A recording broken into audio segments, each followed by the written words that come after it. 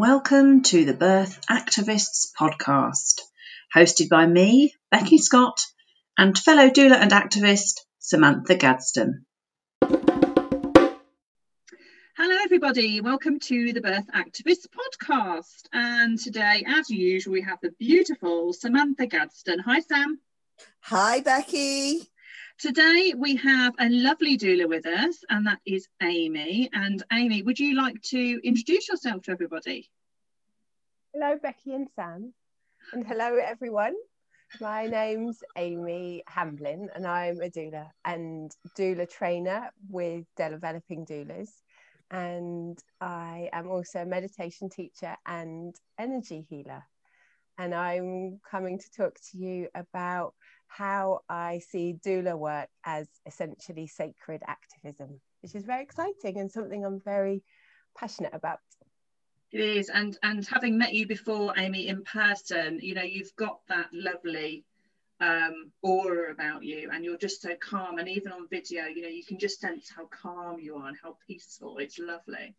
Oh, thanks. Not all the time, but I'll take the compliment. So you used to be Aimee. Hi Sam.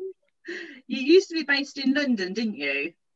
Yes, so I actually did my initial doula training when I lived in Spain, and kind of started my birth journey there, because that's where I was pregnant and had my baby, and then moved to London when Lulu was 3, so in 2012, and then have done most of my doulaing in London, in North London, in Finsbury Park, and very recently in this crazy pandemic COVID year, Lulu and I have moved to Brighton. Lovely. Yeah, so we're by the sea now. Lovely part of the country. Mm. So whenabouts did your sort of spiritual development start in terms of like your doula journey? Was it something that happened at the same time, or were you sort of on that spiritual path before you became a doula? How did that come about? So I think that I was a child that kind of came in with a yearning or connection for something beyond the kind of the physical, if you like. And so it seems to be a common theme when I talk to people, even people that wouldn't necessarily describe themselves as having the spiritual path or religious in any way, or sort of actively kind of connected to what might be labelled as spiritual. But I think for many of us, through childhood, there can be experiences which are connected to something deeper or mysterious. So I remember, for example, I think one of my first sort of obvious or memorable spiritual experiences was when I was about 11 or 12. I was camping with some friends through the Girl Guides, very wholesome activity, and we got to sleep out of our tents one night, and we lay under the stars, and there was a meteor shower. There was shooting stars, and I remember just crying my eyes out with the beauty and the awe and the like wonder of it, and felt so connected to the people I was with and the whole universe and the magic and mystery of life at age 11. And I think that for me is like a real standout memory of, wow, the world is a really beautiful and amazing, awe-inspiring kind of place. And I think that's a feeling that even people who don't have a path, a spiritual path, or don't necessarily know that, kind of feel that that's something that they obviously want to get connected to. They often feel that feeling when they have a baby.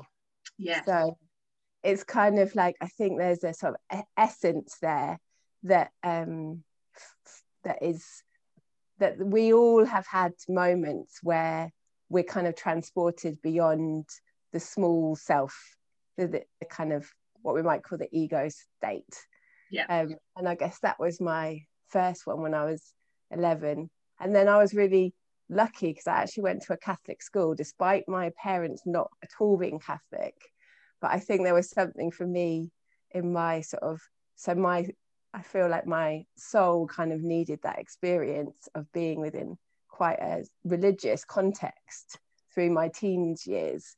And I really loved being in church, and I really loved, I remember also having a really beautiful experience listening to Gregorian chant in a temple in it wasn't a temple, it felt like a temple, in a church in Milton Keynes where I lived. It was a beautiful mass, a multiple denomination mass with Gregorian chant, and again having this totally transported, transcendental experience as a teenager, and through the music and through the intention.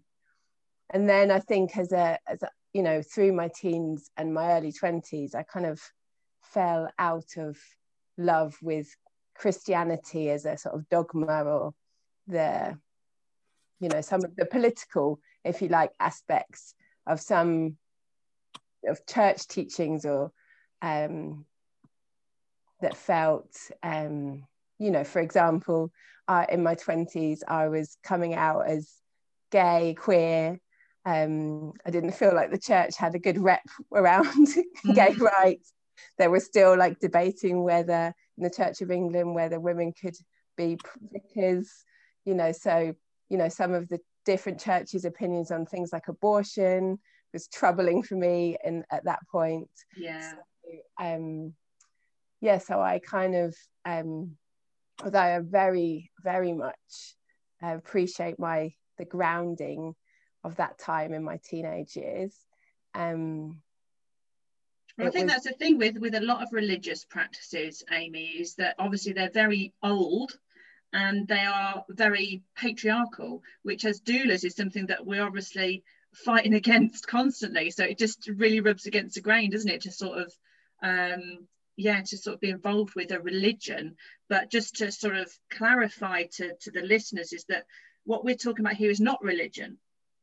Religion is man-made, isn't it? I'm really interested in what you've just said, Aimee, because I'm a Maltese Catholic, and you're the first person I've ever spoken to who's been through the Catholic school system who actually talks about it with great joy. And that it enhanced your spirituality, because most of the people I know, it put us off, particularly in the UK, because in Malta the churches are so beautiful and some of the churches here are quite austere as well, so it just felt like a big chore that we had to do every Sunday. It didn't touch, it's really, although I quite like the hymns, I just find that fascinating. It's really nice to listen to somebody talking about it with such like uplifting wonder. Sorry, go back to what Becky was saying. No, now. it's fine. I was just actually what you said there, Sam, was, and it sort of sparked a question in my head, because I went to a Church of England school. My family weren't particularly religious at all, but I, the same as you, have not necessarily devoted to a spiritual path, but definitely there's been an element of spiritualism in my life for a long time, which wasn't, you know, down to my parents forcing me to go to church, which a lot of, you know, people that I knew at the time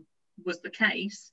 And I think that has definitely given me a foundation to being, you know, compassionate and understanding of other people and also other people's beliefs.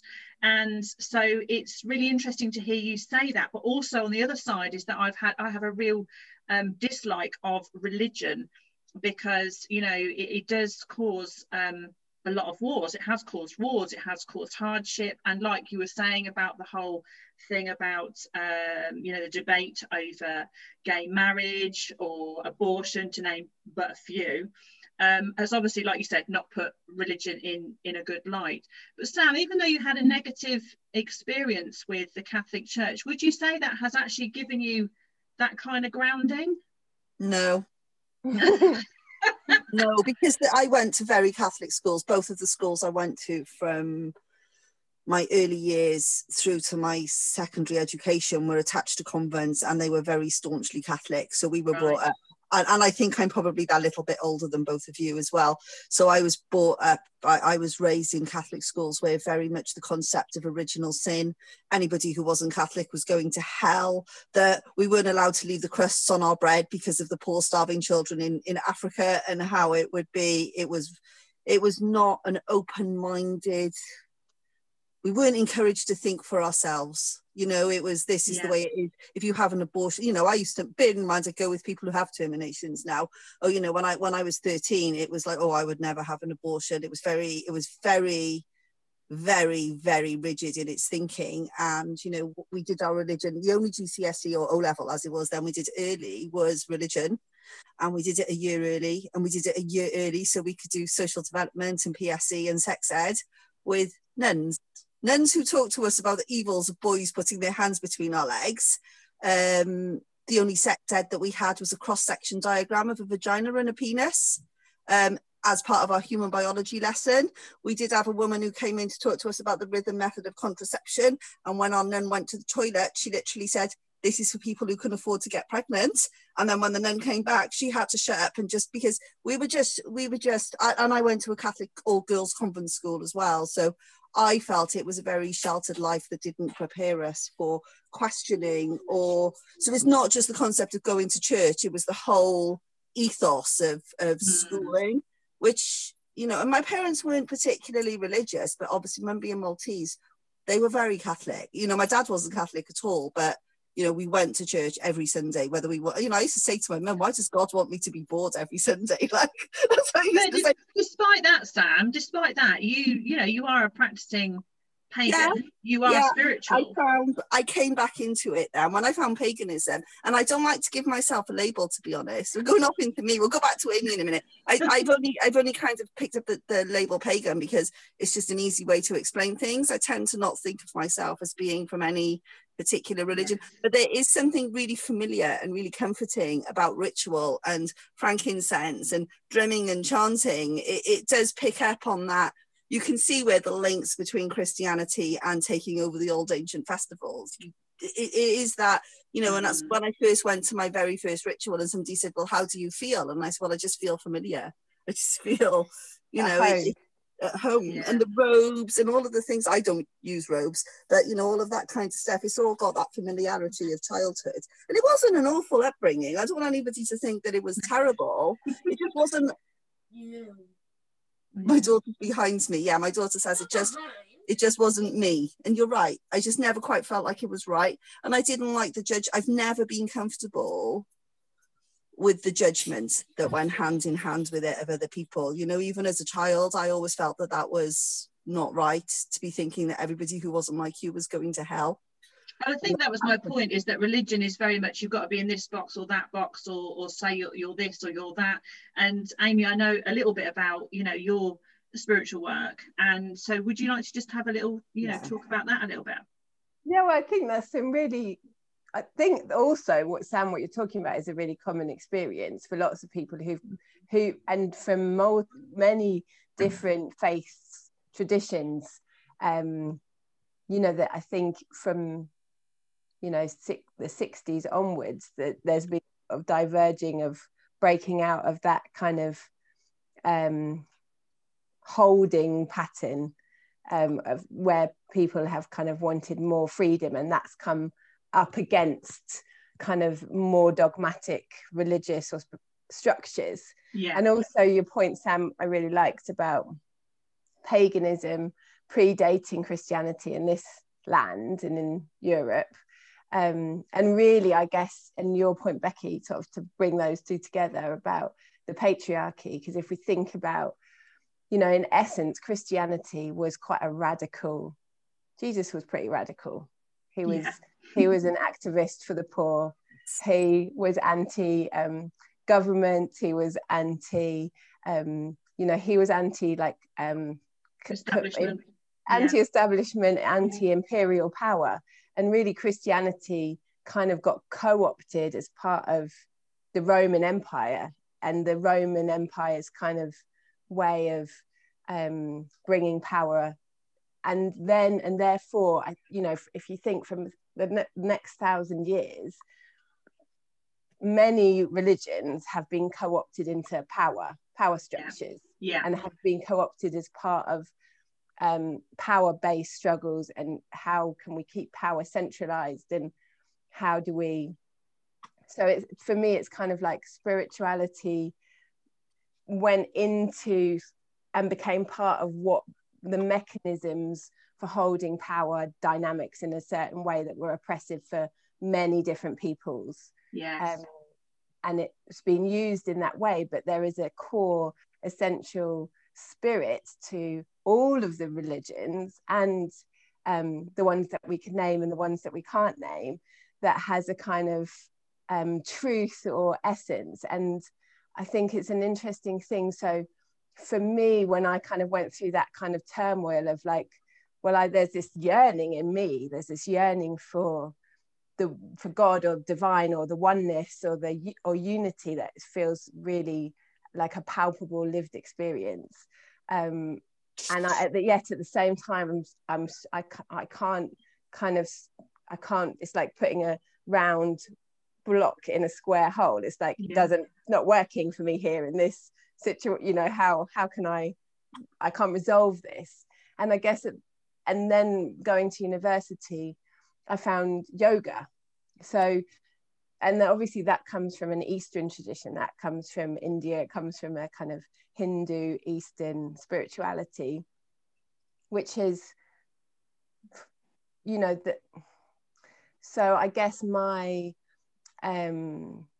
I was like, okay, so here's another form of spirituality which feels more comfortable to me. It feels, so the idea of multiple gods and goddesses felt more comfortable. It felt more inclusive. It was like, well, you can have Jesus as one of your gods. You don't have to get rid of Jesus. Like, you can keep Mary and Jesus, and you can have Shiva and Ganesha and Durga as well. So there was like a plurality of within a kind of that tradition that felt more comfortable to my being. It felt more open. And I think it's interesting, like you were saying, Becky, because in Hinduism, for example, within that plurality, you have there is the worship of the Divine Mother, which paganism has. So as well, like there's this kind of crossover. Or at least so I think many of the patriarchal dogmatic religions kind of fell into quite a masculine mode. And kind of part of the way of keeping the oppression was by squashing the feminine principle, and kind of oppressing that. And that's kind of, and in a way that sort of segues into birth, if you like, how we can so I kind of feel like my soul was kind of yearning for this more balanced whole understanding of the divine, that God wasn't a kind of white skinned long haired man in the sky. You know, God was the earth, and God is the rivers, and God has a multiplicity, and God exists within all of us. So, and that felt more accessible through more of that, the kind of many of the Eastern paths. But obviously that then we have to have there's a big kind of circling right back to where I am right now, because at the moment I feel like I'm doing another sort of political unpicking, because as someone that's sort of been very attracted and spent a lot of time within kind of Eastern Indian Hindu kind of flavored spiritual practices, really reflecting at the moment on what does that mean for me to be a white European British person in the you know, the legacy of colonialism and that relationship between India and Britain, and how do we as, you know, what's appropriate and what's appropriation, what's my place in that. So there's still ongoing unraveling. So I guess that was and then I went to India in my 20s. and that I think was a very significant experience for me. And at the same time, my dad got ill, and when I got back from India, he died, and that was in my kind of late 20s, and that was a very spiritual experience. So I guess that was before I'd witnessed a birth or experienced giving birth myself, other than being born, I witnessed my dad leaving his body. I was there, luckily, when he left. And for me, that was profoundly spiritual. It was like, there's to me, a lot of conversations about the closeness and the correlation between birth and death. It's that you know, the veil is thin, isn't there? And there's that period of transition and being in between. So yeah, there's definitely a correlation there, isn't there? Yeah, I mean, it was kind of was like, well, if I was in any doubt about the existence of the soul or the existence of spirit, then I'm not anymore, because it was so clear to me that that, as you say, the days leading up to his death, that he was leaving his body.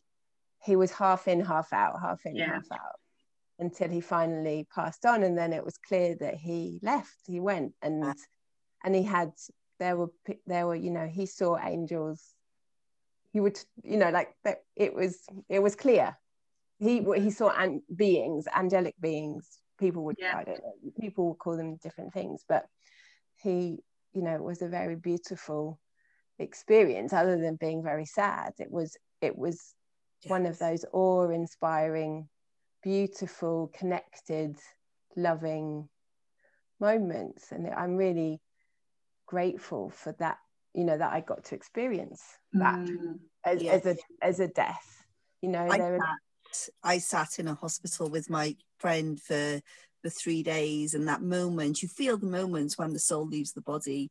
It's so lovely that you could be there with your father and have that time to have a good death and a good birth, and to say goodbye, and I'm so pleased that you had that as well. Yeah, it was beautiful, and it was a real blessing. It was really profound. And then my daughter was born, I think, like 4 years later. So again, that was another kind of spiritual moment when I again realized, and even, you know, for me personally, it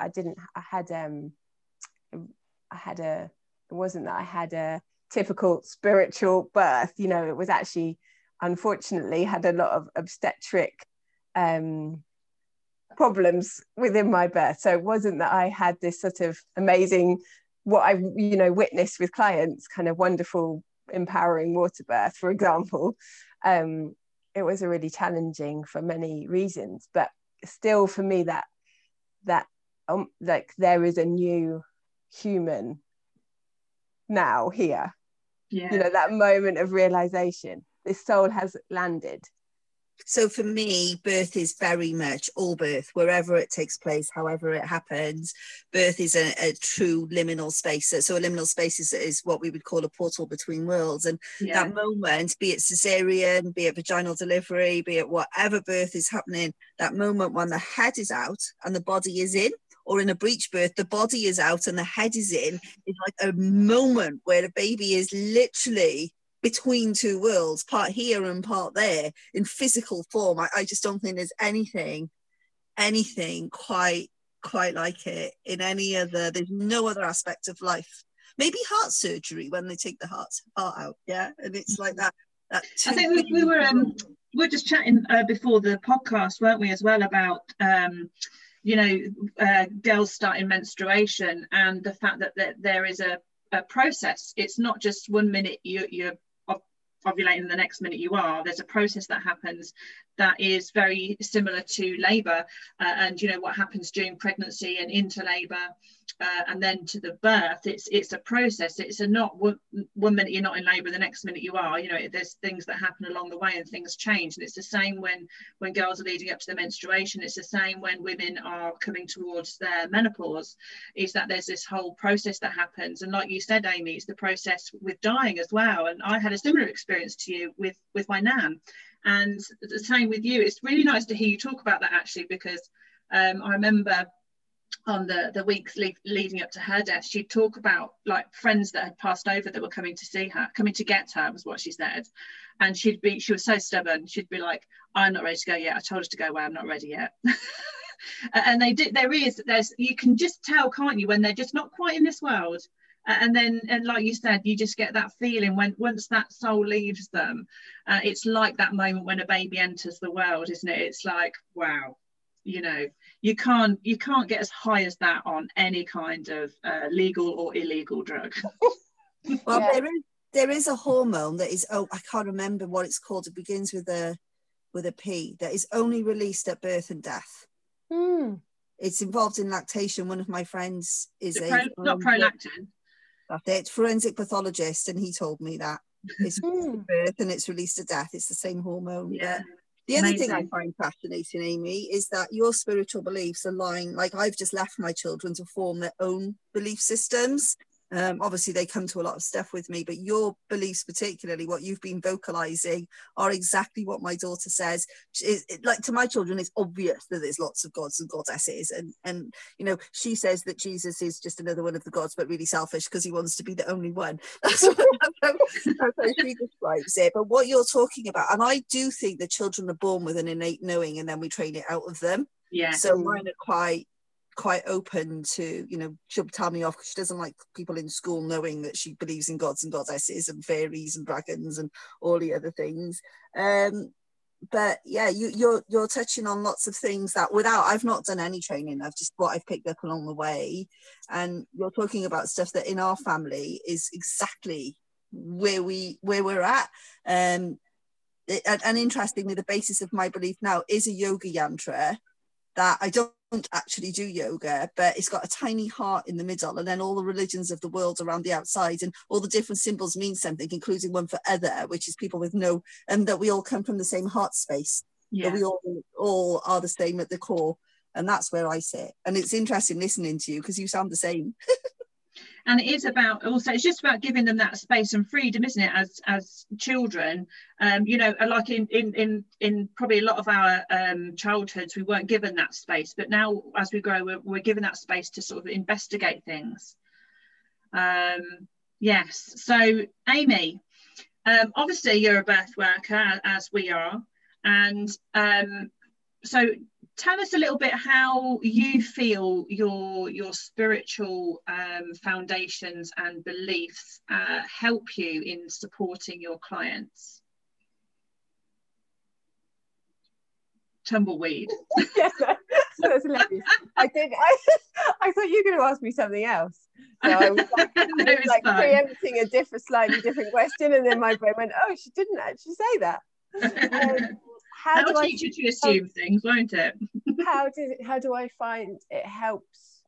So I guess how it helps. Okay, so I guess how it helps me is, I guess, despite maybe some, you know, like cliches out there about hippies, if you like, that, you know, maybe they're all like Phoebe from Friends, that it's all very ungrounded and actually, for me, that I've found, the more I've gone deeper and deeper with my own spiritual practice and my own kind of making, you know, it's gone deeper, as I think from when my daughter was born, it was kind of that at that point. And then I found my spiritual teacher. I met her in 2013, and that's sort of when I found a container that really has helped me kind of take that even further. It's actually helped me get more grounded and more practical than I was before. Okay. So, and I think maybe I'm lucky because the spiritual work that I've done with my spiritual teacher, she's very much about spirituality being practical. So obviously there are some paths that might mean you go into a monastery or into a cave and you meditate or pray, and your role in that life is really to kind of connect to the oneness in a very solitary way, or and those people are kind of holding a vibration of love, anchoring love kind of on their own or within a group, kind of separate from the rest of society, but cutting out all the distractions, I guess, isn't it? Yeah, and I think that has a really important, place in terms of, different paths are going to look really different for different people, and that's all perfect. And we're very lucky on planet Earth that there are many different paths, like multiple different flavors of ice cream, so we can choose the one that we like the best. But ultimately it's all ice cream at the end of the day. Yeah. But so for me, I've needed a spirituality that's kind of grounded and is helping me to have were you saying this at the beginning, Sam? Oh no, Becky, you were saying it about kind of maybe some of those foundational Christian lessons, if you like, applying the virtues, having more compassion, getting better at relationships, having a better relationship with money, being able to serve my clients better, having good boundaries, for example, working out my codependence issues, a kind of like, in a way, a personal development which incorporates the soul and spirit, which for me felt just like such a relief to kind of join up these different kind of ways of kind of thinking. So, incorporating it's more holistic, isn't it? Yeah, I guess, like we have psychology as a, say we've had psychology from Freud onwards, Jung, the great sort of thinkers of psychology, and we have a really, in the West, a kind of very academic understanding of the way the mind and emotions work, and increasingly neurological technology to help us understand how the brain works, and even so being more specific about birth work, hypnobirthing, for example, amazing tool, been around for 10 years, maybe 15 years.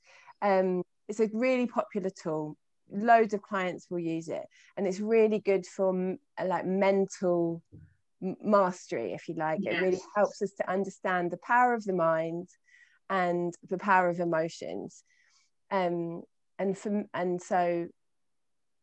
but what I like to add into that, and how that works with my clients, is that not only, so we don't just have a body and our hormones and this amazing, organism that's going to birth your baby, all these beautiful, like amazing wisdom of the body. We've got our mind and our emotions that we can help to us through that process. But we also have an energy body and we have a soul body.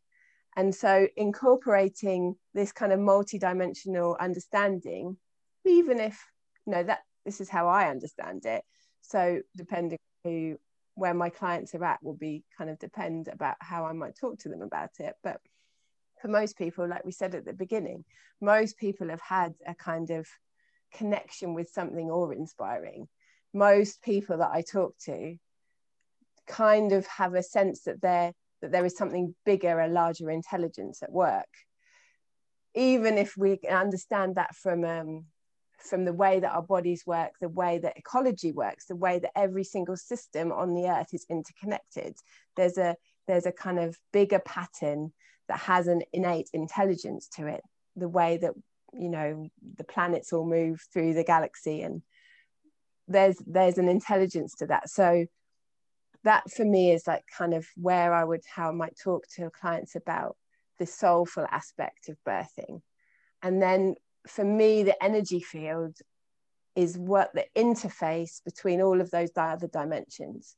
So we understand as birthing people, as doulas, as birth workers, the impact of what we think and believe about, potentially outcomes in how our birth might, the path it might take. And we understand the huge power of the thoughts and beliefs that the doctors, the midwives, the institutions, the culture we birth in, that is a huge energetic power in all of that thinking, that culture.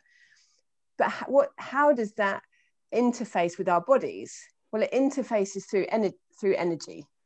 Yeah. So the missing link, if you like, between, you know, how does how we feel impact in our body? Well, it happens through the energy field.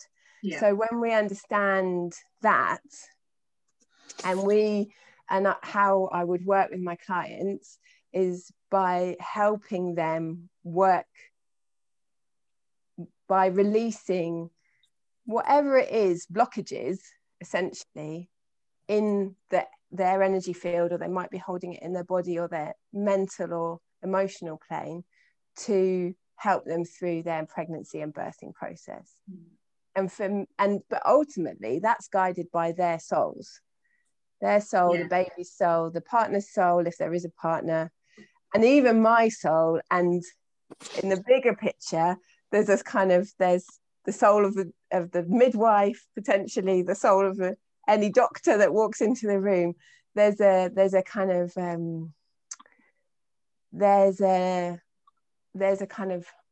intelligence, or I think what you're saying, Aimee, a lot of people can resonate with that, and they maybe not have been able to label it, because you know, it's like if you walk into a room, you can feel the energy of a room, can't you? When you walk in, you can tell whether maybe someone's just had an argument and it's really not great, or you can tell when people are nice and relaxed. So, you know, to a certain extent, there'll be the majority of people in the world will understand that and be able to resonate that, but maybe not labeled that as spiritual, or the fact, or even acknowledge the fact that they've got an energetic body as well as a physical. Yeah, totally. And like Sam said about her yantra with the gap on it for other, like, I don't think you know, I've had some of my most profound spiritual, in inverted commas, conversations with my friends who would call themselves definitely atheist. Yeah. You know? My husband thinks he's an atheist. It's rubbish. He just thinks he is. Yeah. Well, I'm not even, like, I've got a friend of mine who's a neurobiologist. He firmly believes he's an atheist, but when we work out the language, when we just choose to be broad in our understanding of what the other one's saying, then there we can have some very beautiful. We've had many beautiful conversations about our experience of life and reality, and it's just the kind of languaging thing. That's the thing, I think, isn't it, Aimee, is that I know for myself, when I talk to clients, it would depend on what I know about that client and that client's beliefs as to how I talk to them, and the language I use. Because a lot of what you're saying there, like I've already said, is that I know there'll be a lot of people, a lot of doula workers, birth workers, that will resonate with that and will have an understanding of that, but perhaps they don't have the words to be able to present it to their clients in a way that their clients will understand it. So as doulas, I often say this, we are like little chameleons. Yeah, our core is the same on the inside, but we're able to adapt to the clients that we're working with. So some of my clients, I don't talk about any of this with at all ever. You know, some of my clients are really open to it. I guess the same for you, Aimee. Some of my clients hire me because they want somebody who's got the same beliefs as them. And we play it by ear. You know, I've had really, because I don't want people to think that we only have clients who are like us. We have really diverse clients. I've had Muslim clients, I've had a couple of Jehovah's Witness clients, you know, and they've asked me about my spirituality.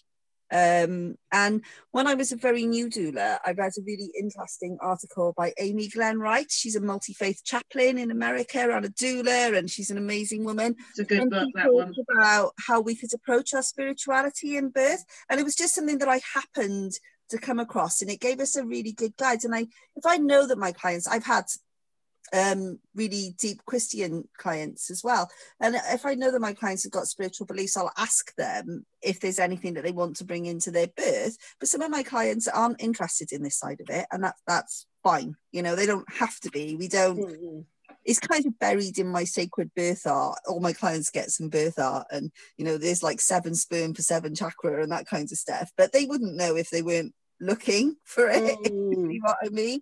So it's there, but yeah. And I think so for me, even with the clients that wouldn't, maybe the conversations are more practical, if you like, or staying more in the, you know, the kind of doula signposting, emotional support, practical, and not really coming into this realm. For me, there's still, I'm still bringing my sacredness to them. So I guess for me, another way that it informs how I doula is by seeing the divine in them all the time, that this is sacred work that I'm doing, and it's like a kind of way of holding that person in positive regards, no matter what, you know, holding them in and the process as sacred, and I think that's kind of where it kind of moves into the activism part, because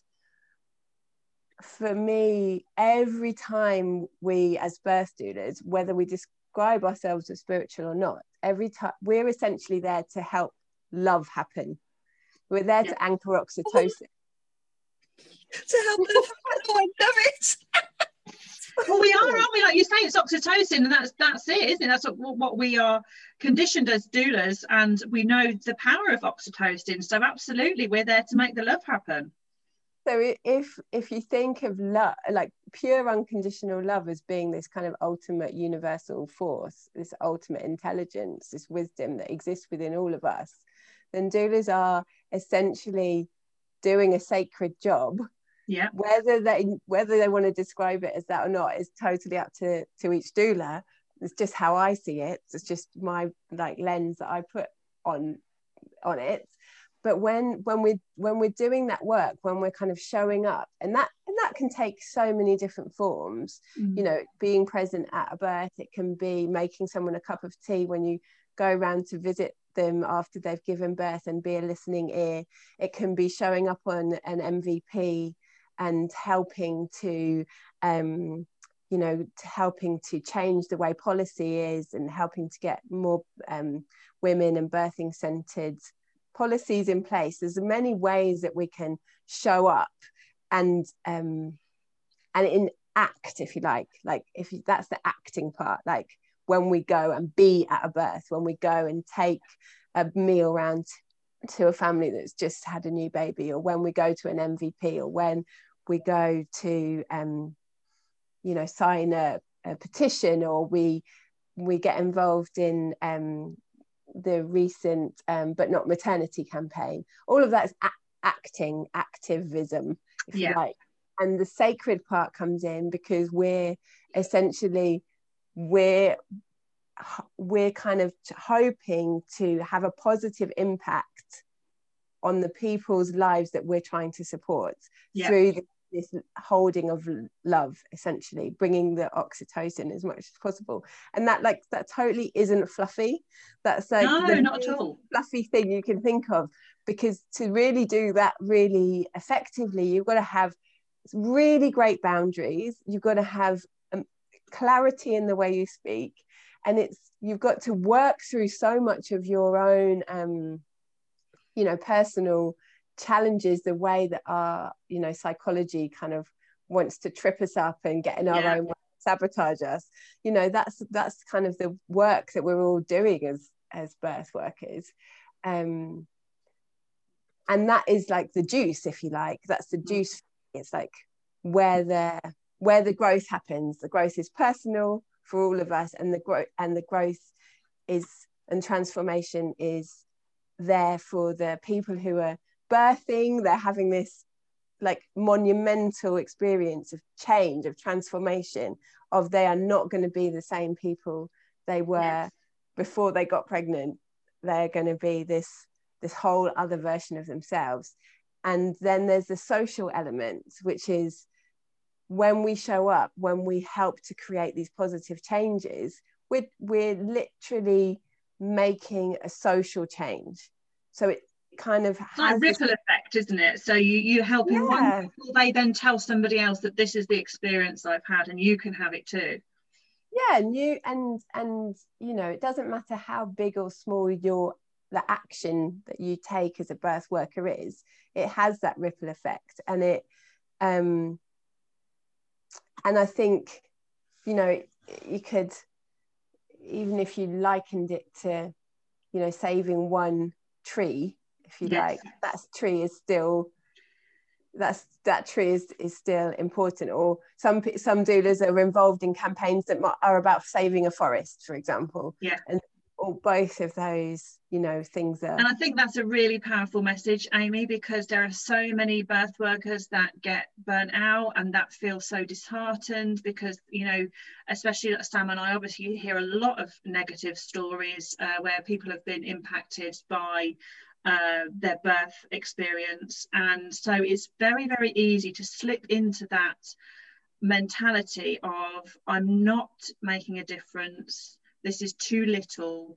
But actually, you know, helping one family at a time has a massive ripple effect. It may take a long time, but I think it is, like you say, it's that impact of changing society at base level, rather than tackling those people that are oppressing it. It's attacking it at base level to make those changes. So when we change birth for one woman, one family, then we change the world. That's what I say. It's not, exactly. It's not just one family you're affecting, is it? When you're just supporting one family, it's not just them. And when I did some Druid training, although I didn't finish it, you know, one of the things that Christopher Hughes talks about is making change in your own square mile.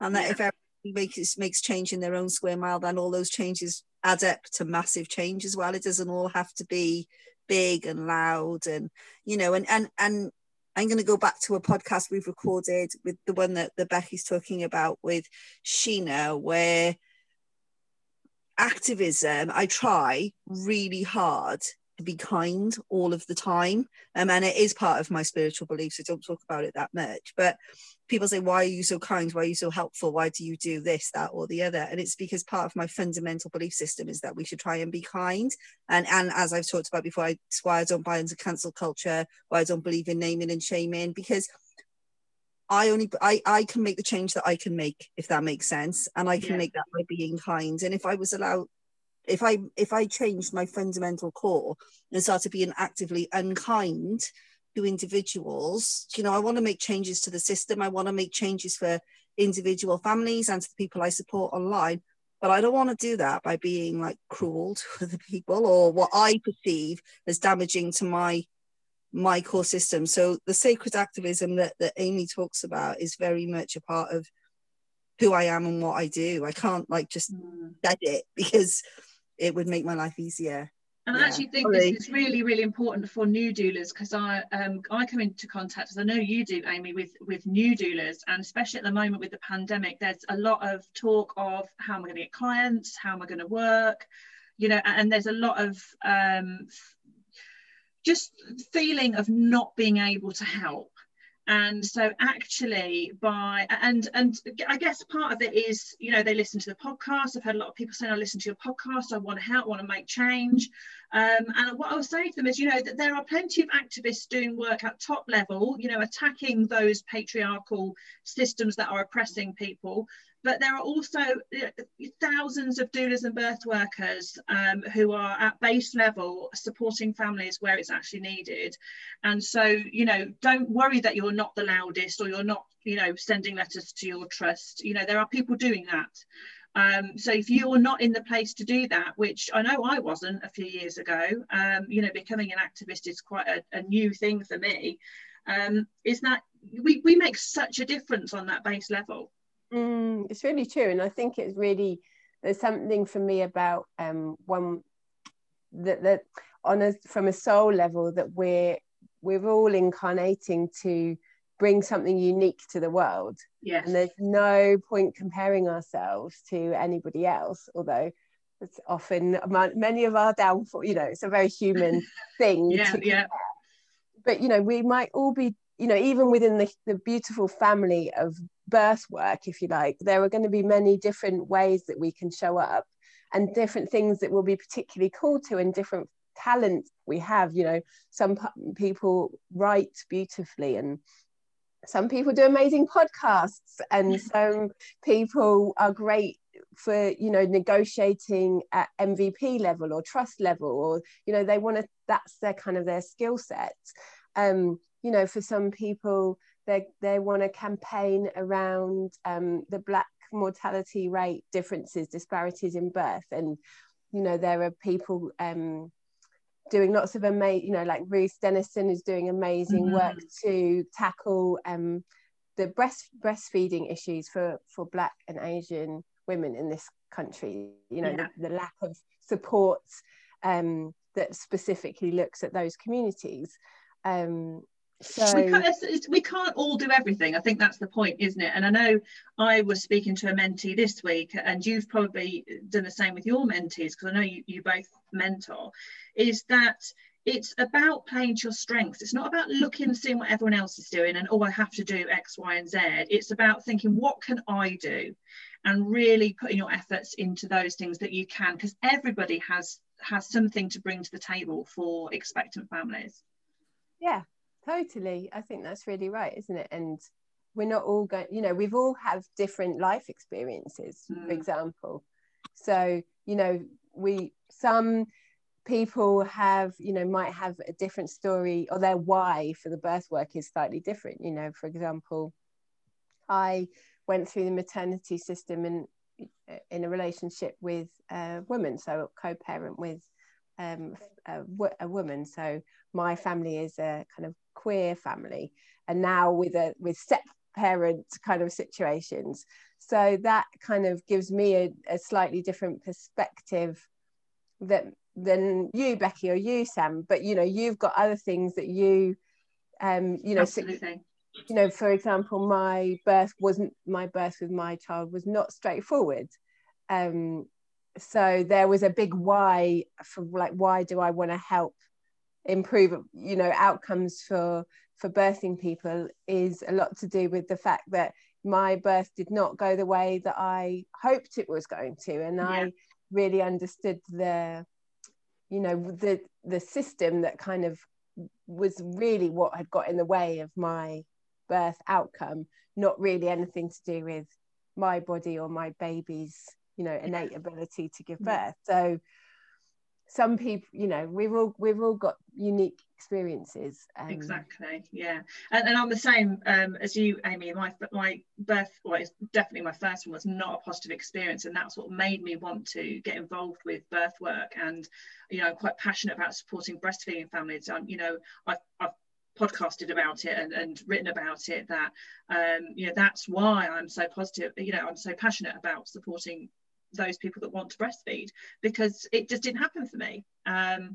And so, yeah, you're right, that we just have to play to our strengths, and there's many reasons why we all come into birth work, and they're all very varied, but we just have to play to our strengths. And I just want to pick up on one thing before we sort of tie the podcast up, that you said earlier about, you know, when we're talking about the energetic body and, you know, spiritualism, and that some people are really not ready for that, or whatever, and there are a lot of doulas that perhaps are not in that camp, in inverted commas, but I would suggest that I would say 100% of doulas use the brains analogy. And for me, when I use the brains analogy, the one thing I highlight above all else is I for intuition. And when we talk about intuition, we are talking about that connection. We're talking about really getting in touch with our bodies and connecting with what, you know, the stuff that we don't connect with on a day-to-day basis when we're very, you know, in the real world, in the materialistic world. It's about that really trusting that inner knowing. So I would go as far to say is that everybody that uses the brains analogy, firstly, is tapping into their spiritual connections, and that actually it is a very pivotal part of birth work. Whether doulas choose to acknowledge it or label it as such, I definitely think it is at the basis of all birth work. I think that's a really good point, isn't it? And I think also we also acknowledge that for birthing people, there's a deepening of intuition that happens through the pregnancy and birthing process.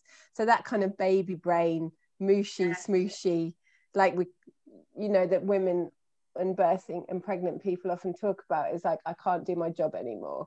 Well, probably that's because you're more intuitive, could say female side way of thinking is kind of developing, coming on board. You know, we've all been conditioned in a very, if we want to call it, male, patriarchal, white way of kind of being in the world.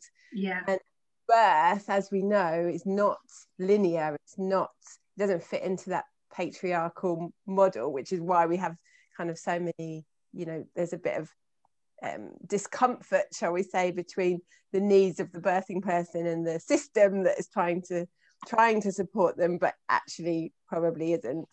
If you think about that as that softening, that intuitiveness, that energetic awareness, that kind of deep knowing, that deep wisdom.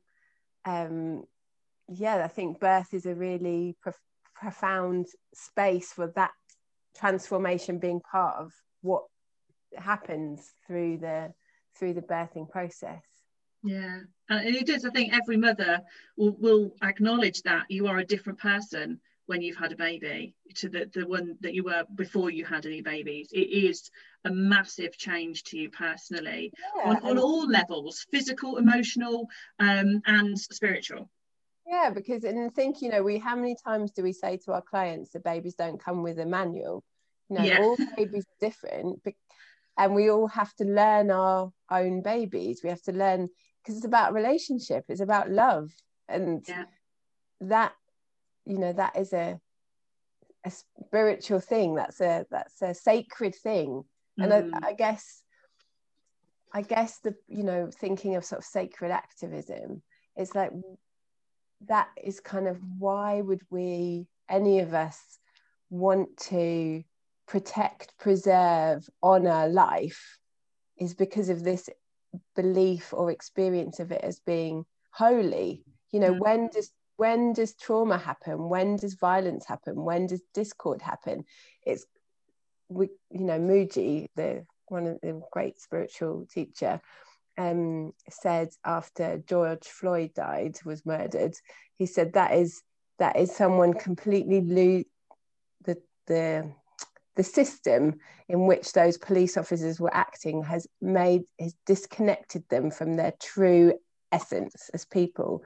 And we can kind of extrapolate that out to any kind of system where if we're disconnecting from the deep core sacred holiness, humanity of life, then this is where we get oppression, this is where we get violence, this is where we get harm causing. And so our job is kind of to counter that, to work through that in ourselves and help change the culture in which birthing happens. I think you're right there as well, and I think we hear that and see that a lot with midwives and healthcare professionals that are, you know, they've lost that, you know, why they came into the profession of midwifery in the first place. They've lost that humanity sometimes because they're hung up on guidelines, and, you know, even when those guidelines don't seem to be what's the word I'm looking for, common sense, then they still follow them because those are the guidelines. And I think that's what you're talking about, isn't it, there, that you know, connecting back to that reason they wanted to be a midwife, and that humanity, and understanding those people and why they want to birth, how they want to birth. And it's really, you know, we all know, you know, you have many midwives get in contact with you guys about, you know, the trauma that they experience working, and that system is really, it's not been designed for holiness. It isn't designed for sacredness. It's designed for power over and profit in a way. It's designed to keep power centralized in a certain space. It's not designed to give the power back to the birthing person, and it's not designed to kind of share power, or you know how Aimee talks about power with and power over. That's true with midwifery, is power with. like, how are we working together to facilitate this powerful experience that you're having as a birthing person for your baby to be born. But that's quite transformational, that's quite radical, that's quite like shaking stuff up, you know. Just that very notion of where is power located, and I think that is also can be answered in a spiritual way, because if we're finding our own power from within, that within ourselves, within our connection to the oneness, that is radically at odds with power being given to us from outside. So it's so I think that's also another way that the activism kind of intersects, or the way that works. Does that make sense, what I'm saying? It does. Absolutely. Yeah. And I think we could sit here all day and have massive conversations about this. I've had several spiritual conversations with you, Aimee, and it never gets boring talking to you about this stuff. But we're going to wrap up the podcast now, and I don't want to go without just mentioning the fact that you've got a couple of courses coming up for anyone thinking about becoming a doula, and that's through Developing Doulas. And we'll put links up with the podcast. And we were talking about playing to your strengths. You've got 2 courses coming up. One is specifically for doulas working in London, because obviously that's where you've done most of your doulaing. And the other is for those that are what's the word? Those that will class themselves as LGBTQIA and other, as a safe space for anyone in that group that's perhaps doesn't want to join one of the usual Developing Doula courses, which are also inclusive, but perhaps, you know, a safer space, and also to deal with any issues outside that would affect working in the birth world. Is that right? Yeah, that's right. And I think it's going to be interesting. So that one's going to be online, so open to anyone wherever you live. Even outside of the UK, totally up for that. Just putting it out there. So yeah, it's going to be exactly the same syllabus as the Developing Doulas course, and and all the people who come onto that cohort will get the opportunity for in-person integration days with all the other people that have done Developing Doulas courses while they've been online through the pandemic time. So there will be time for like mixing with all the other Developing Doulas community. So it's not in any way meant to sort of be a little ghetto. But not exclusive.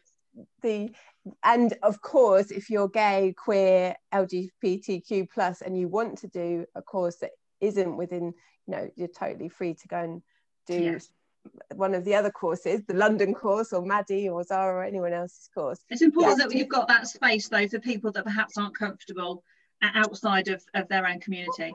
I think what we need to say is the course was requested. It's not an attempt to segregate the LGBTQIA community. Oh, absolutely. And I think we're talking about playing to strengths, and Aimee, you've obviously got a lot of experience in that area, so you'll be the best person to support new doulas coming on. Yeah, because I think from my experience, just even sitting in on, you know, the courses through the year, this 2020 last year, different conversations will arise due to the group dynamics and and we have to trust that the right people turn up for the right course, and there are all the beautiful synchronicities that will happen. So really it's like, okay, so what are the specifics about being a queer doula? How do we address things like coming out? Do you come out to your clients? Do you not come out to clients? Is it relevant? Is it not relevant? Is there any fear around that kind of thing? If you've been a parent, you are a parent, if you've given birth, or, you know, been the birthing person's partner, co-parent, what are your experiences of that through the system? Is that, you know, you're debriefing your birth or breastfeeding, chest feeding experience that might be slightly different. In this particular cohort, that's going to be a kind of safe space. That's my intention, is to create a safe space Because those questions wouldn't necessarily come up in one of the standard developing doulas courses. Well, I mean, they have come up with, it's not, those questions are, they have come up, and it is possible that they get answered in the other courses. It's just, I think it will give a different depth. There'll be a kind of range of experience to draw on, and hopefully it will be lots of fun, because I obviously spend a lot of time with mostly straight doulas, and that's great, and we have a lot to talk about always, and sometimes it's nice to be in a space where, like, you have a very specific identity similarity, and that kind of creates a different atmosphere, you know. So it's about peer support, isn't it? It's having that connection. Yeah, absolutely. I think that's exciting. I'm so excited. It is really exciting. So we're going to just wrap the podcast up. Is there any last words that you want to say, Aimee, to the Can I plug something else? Of course you can. Thanks. So I'm just finishing the second cohort of a sharing circle and exploration around the sacred birth sort of topics, and I'll run another one this year, probably over the summer.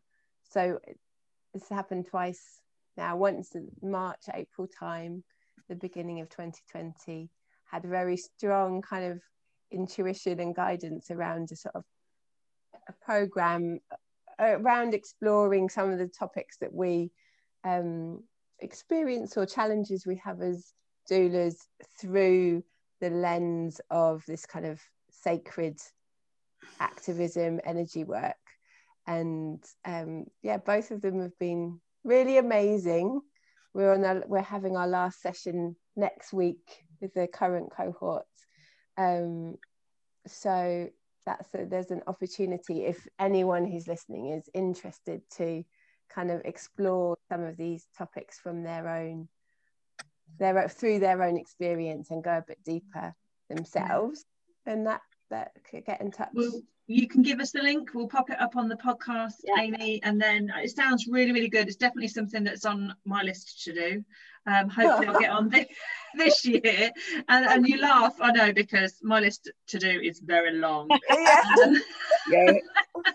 So but Sam, have you got anything to say to Aimee before we go? No, I've loved talking to you, Aimee. It's just been incredible. Plug anything you like, send us any links you like, honestly, and that's what we're here for.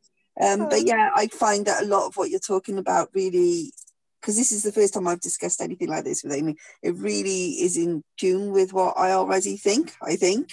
It's just lovely. It's been so nice, and I really did enjoy listening to you talking about your Catholic school experiences in such a way. A surprise. Yeah, I really liked that. It was really pleasant. It makes a pleasant change. Thank you very much. Aimee, just to give us one guarantee that you'll come back and talk to us. Perhaps next time you might want to talk about, if we time it for after you've done the LGBTQIA course, maybe just to feedback how that went, because hopefully then that will mean that you'll continue to do those courses as well. Yeah, that would be fab. Yes, I'll let you know how it goes. Lovely. Thank you so much for joining us, Aimee. It's been absolutely fantastic to have you here, and I know that everyone is going to love listening to this podcast, so it's going to be great.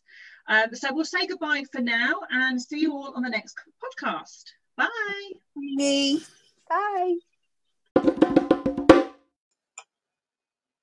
Thank you for listening to the Birth Activists podcast. Until next time.